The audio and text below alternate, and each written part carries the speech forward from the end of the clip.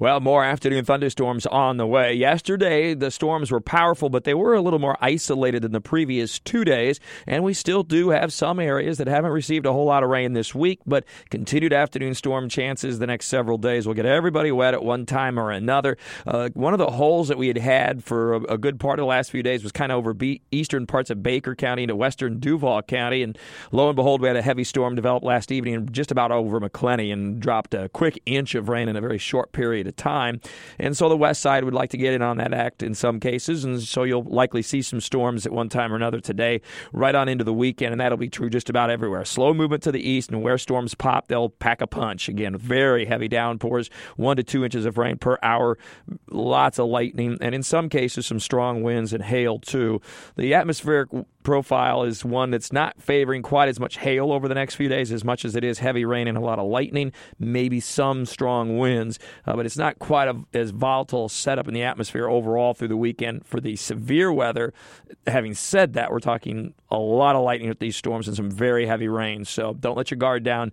Keep an eye to the sky through the weekend if you're outdoors and running around playing sports and doing whatever here as we head into the early part of summer. Make sure you stay abreast of the weather and just keep an eye out. Remember, you can download for free the First Alert Weather app, and that has lightning detection on it. And when it gets to a certain point from a distance from you, you'll get an alarm, a tone about it, and see where the lightning is and how it's moving and where it's headed. So that's pretty handy.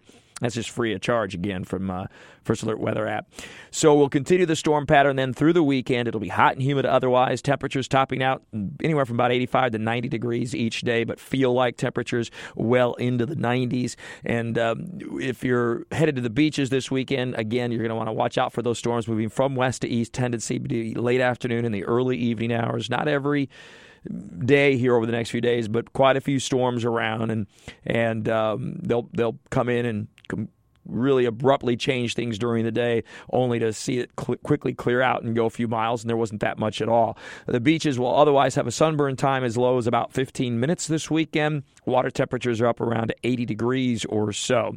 The stormy pattern looks like it lasts into early next week, possibly starting to break down for a few days at least by about Wednesday and especially Thursday of next week. The tropics, we're in day 2 now of our hurricane season. 1 down, and we're in good shape. We are watching a tropical storm that developed in the far eastern Pacific, moved into Mexico yesterday. It's going to move northeast and disintegrate basically over the mountainous terrain of Mexico, but some of the leftover tropical moisture will surge into the Gulf of Mexico and could enhance our rainfall here for the early and middle part of next week. There are a couple of models that want to try to bring this back to life, so to speak, over the Gulf of Mexico. That seems fairly unlikely given the mountainous terrain and how weak the system already is, but it's something to watch and something that I'm talking about in Talking the Tropics with Mike, which I update every day during the hurricane season. The rest of the tropics otherwise look pretty quiet right now, and we're going to be just fine. And we turned the calendars yesterday to June, of course, which kicked off the hurricane season. Your averages, well, we, of course, start to heat up even more. The average high of 87 and 69 on the first of the month. It goes up to 90 degrees for the average high with an average low of 73 by the end of the month. We also average more rain, of course, as we enter our wet season, 6.45 inches on average, but we had more than 8 inches officially at the International Airport for May, so that was sort of a gift there. The last couple weeks of May ended up wet in some places. And sunrise and sunset at 6:25 a.m. and 8:24 p.m. respectively on the 1st, 6:28 a.m. and 8:33 p.m. By the 30th of June, we gain 6 minutes of daylight.